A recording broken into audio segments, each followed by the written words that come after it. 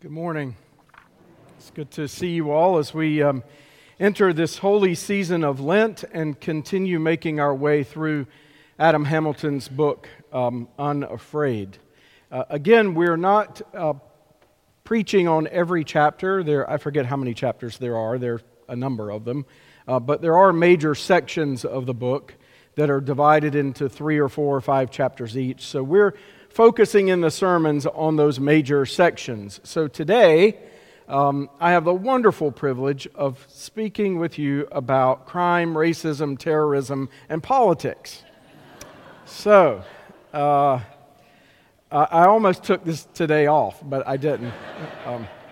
Because then I thought that's going to be really unfair to Brad or to Diane or to Jim or to Meredith or even to Kevin, were I to ask him to preach on these topics. But so just know there's a lot in the chapters that we can't touch on all of that in one sermon. It's quite a breadth of information. So I encourage you to take the book, get a copy of the book, read it. We have some copies, I think, still available here. Diane will say a word about that in a moment.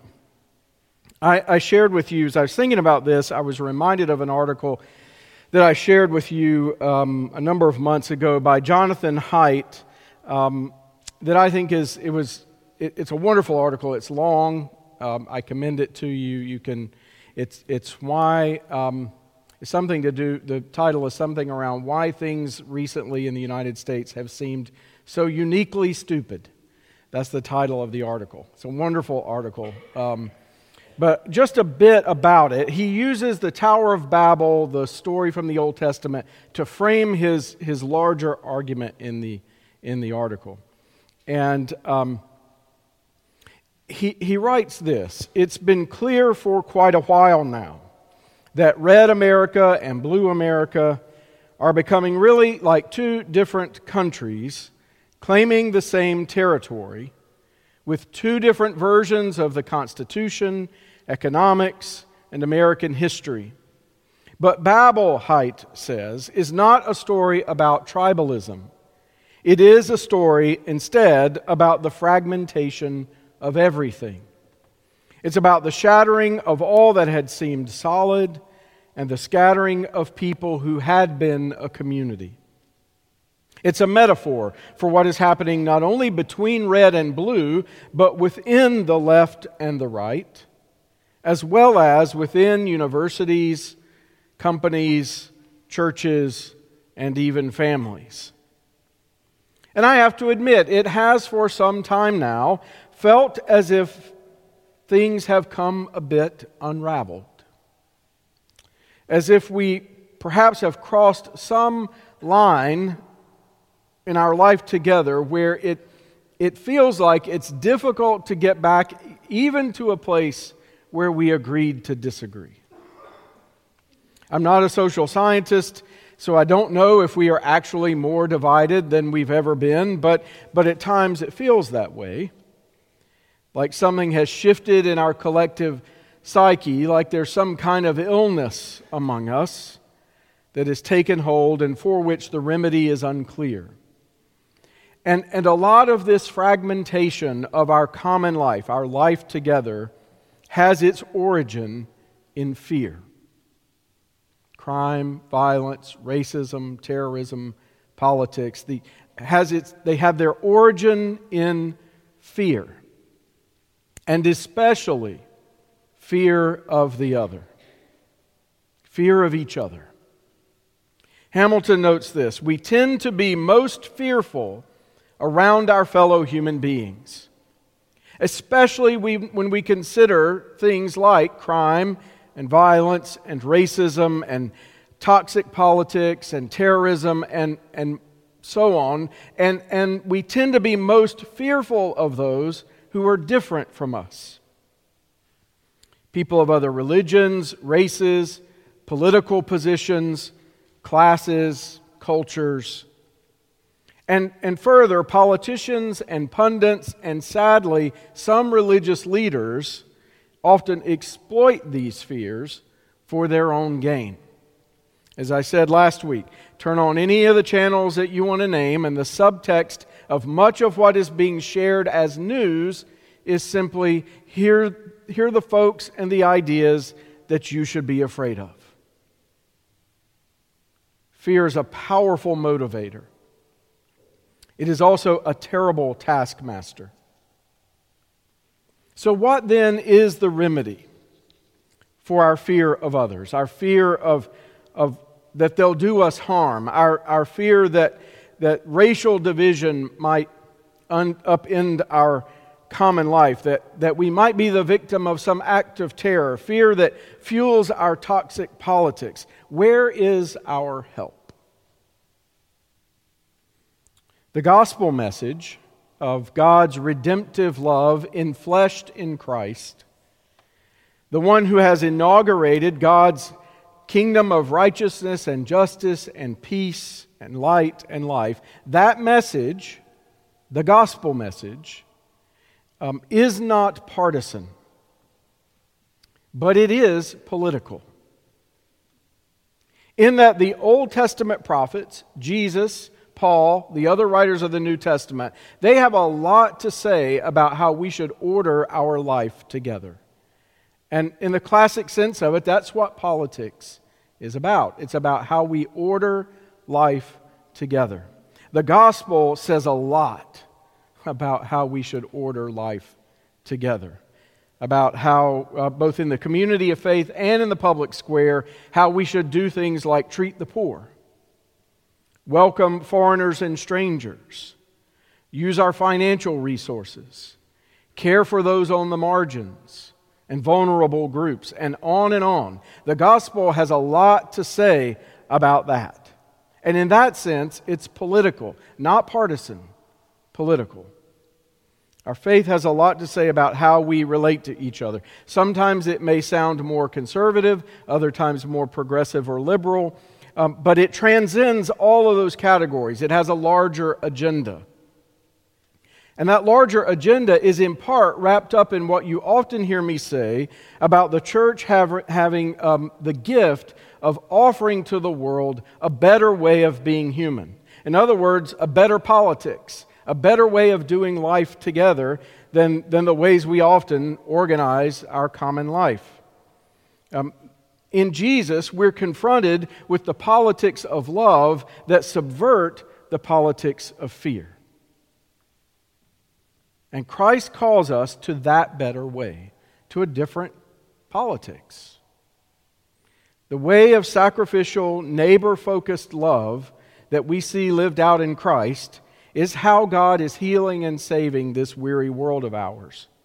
It's how God's trying to release us from fear of one another so that we might love one another. So that things like crime and racism and terrorism and toxic politics no longer have a hold on us, but instead are replaced by God's beloved community. And friends, our world desperately needs to see an alternative, to see a better way. Because each and every one of us every day are bombarded with messages and images of fear trying to tell us how we ought to live together. Many of you probably, like me, grew up with the very clear message, don't talk about politics and religion. I can remember my parents, shushing me at the dinner table from time to time. We don't talk about that. And they had good reason for not wanting to talk about that. And I understand that, but I also know that may have not always been helpful. And what we should have been doing all along was finding ways, helpful ways, healthy ways, faithful ways to talk about religion and politics together in a way that didn't leave us wanting to kill each other or leave the family. Today, however, we've moved from don't talk about that to, unfortunately, almost the opposite. Today, many are emboldened not only to talk about politics and religion, but to shout it as loudly as they can at the other person. As long as you say the right words about the right things as defined by the group that you're a part of. And then have at it in a way that will defeat those on the other side. More and more we're encouraged not to see those others as human beings created in the image of God, but we should assume the worst about them. They're enemies of the public good who must be defeated and of whom we should be afraid. Not only should we not entertain a conversation with them, we shouldn't interact with them at all. I mean, God help us, look at Congress. They used to have dinner together and stuff. Know each other's kids' names. Go to birthday parties with people from the opposite side. Not anymore. They're the enemy to be defeated. And assume the worst about them. Now, ideas and opinions that do harm, yes, we should resist and reject those. But even when we do that, we do it, as Paul reminds us, understanding that our enemy is not flesh and blood. It's not the other person that God loves. It's the powers that lie behind, the systems that lie behind the harmful, hateful rhetoric that sow the push for us to be afraid of each other. Rather than love one another, we're told to fear one another. Never mind if those fears are unwarranted or based in assumptions and generalizations that are just simply untrue, or not grounded in reality or fact. The longer I'm a pastor, the more I realize how complicated people are. And will on the one hand say something over here, and then on the other hand say something that sounds completely contradictory over here. And both of those ideas live in their head and hearts and minds at the same time. So I've stopped trying to figure people out in that way. Shared last week, a lot of our fears are grounded in assumptions that aren't true and a lack of facts and understanding. I shared last week about the deaths of my cousin and grandfather within a few weeks of each other, and me then as an 11-year-old boy trying to work that out and believing that I might be next. But the reality is that was a fear based in an assumption that was not grounded in fact. Because at 11, it was not likely that death was lurking behind every corner to take me out next. And yet the fear was there. I needed some different facts. I needed to know the truth. We're twice as likely, Adam Hamilton points out, to die in a car accident I'm sorry to lift you all up this morning with this information, but you're twice as likely to die in a car accident each year than you are to be the victim of a violent crime, and yet most of us don't really think about it when we step into our cars, unless that one person is driving and we know you shouldn't be in the car with him in the first place. But I won't name who they are, but you can.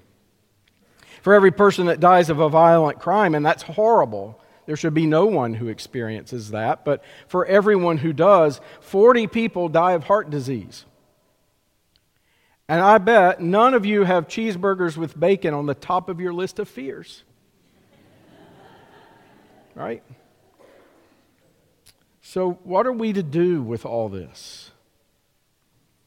What is the remedy to this tragic mess we find ourselves in? How do we get out of the fear loop and come to see others through the eyes of Christ and not through the lens of our generalizations and our assumptions and our politics or the other unhealthy ways that we often see people, but to see them for who they are and as they truly are, so that we can move from fear to freedom to love? Well, it takes time, friends. It takes a long obedience in the same direction. It takes a commitment to the truth. Facts are our friends, as Hamilton put it. Or as Jesus says, you'll know the truth and the truth will set you free. The truth can free us from our faulty assumptions and in the process free us from fear. And yes, the truth sometimes is hard to know. I get it. In a world where opinions are daily marketed as truth, it's tough. But we're called to take the time and do the work. Because if Jesus' friends don't pursue a better way, who will? So the path is, as Hamilton notes, it's ora et labora. It is to pray and to work. That's the way we move from fear to freedom to love. Pray and work. The saints in every generation have taught us this. We pray first, we listen to God, we listen to one another, and then we go about Christ's ministry of reconciling and making whole. It's the pattern of Jesus' life, who healed and fed and touched and forgave and reconciled and loved, and then he went away to pray. And then he did it again, and again, and again, and again. It's how he could live not motivated by the false assumptions and the misinformation that were prevalent in his day. Things like women and lepers are unclean. Tax collectors are all miserable sinners. Samaritans should be avoided. It was all in the air. But Jesus was able to live not guided by that misinformation, those generalizations and assumptions about the other, and so was freed from fear and able to love. Even his enemies, even those who would seek to take his life. So Lent is a great time for us to pause and ask ourselves, how's our prayer life? How's our listening to God going?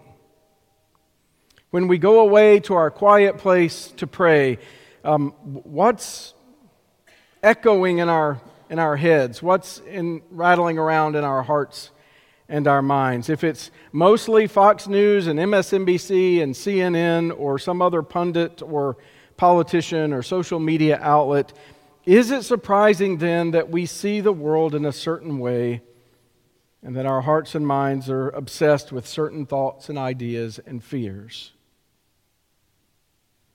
We need to read widely, to learn, to grow, to be informed, but we have to choose our sources carefully. And even more importantly, from time to time, we just need to slow down and pay attention.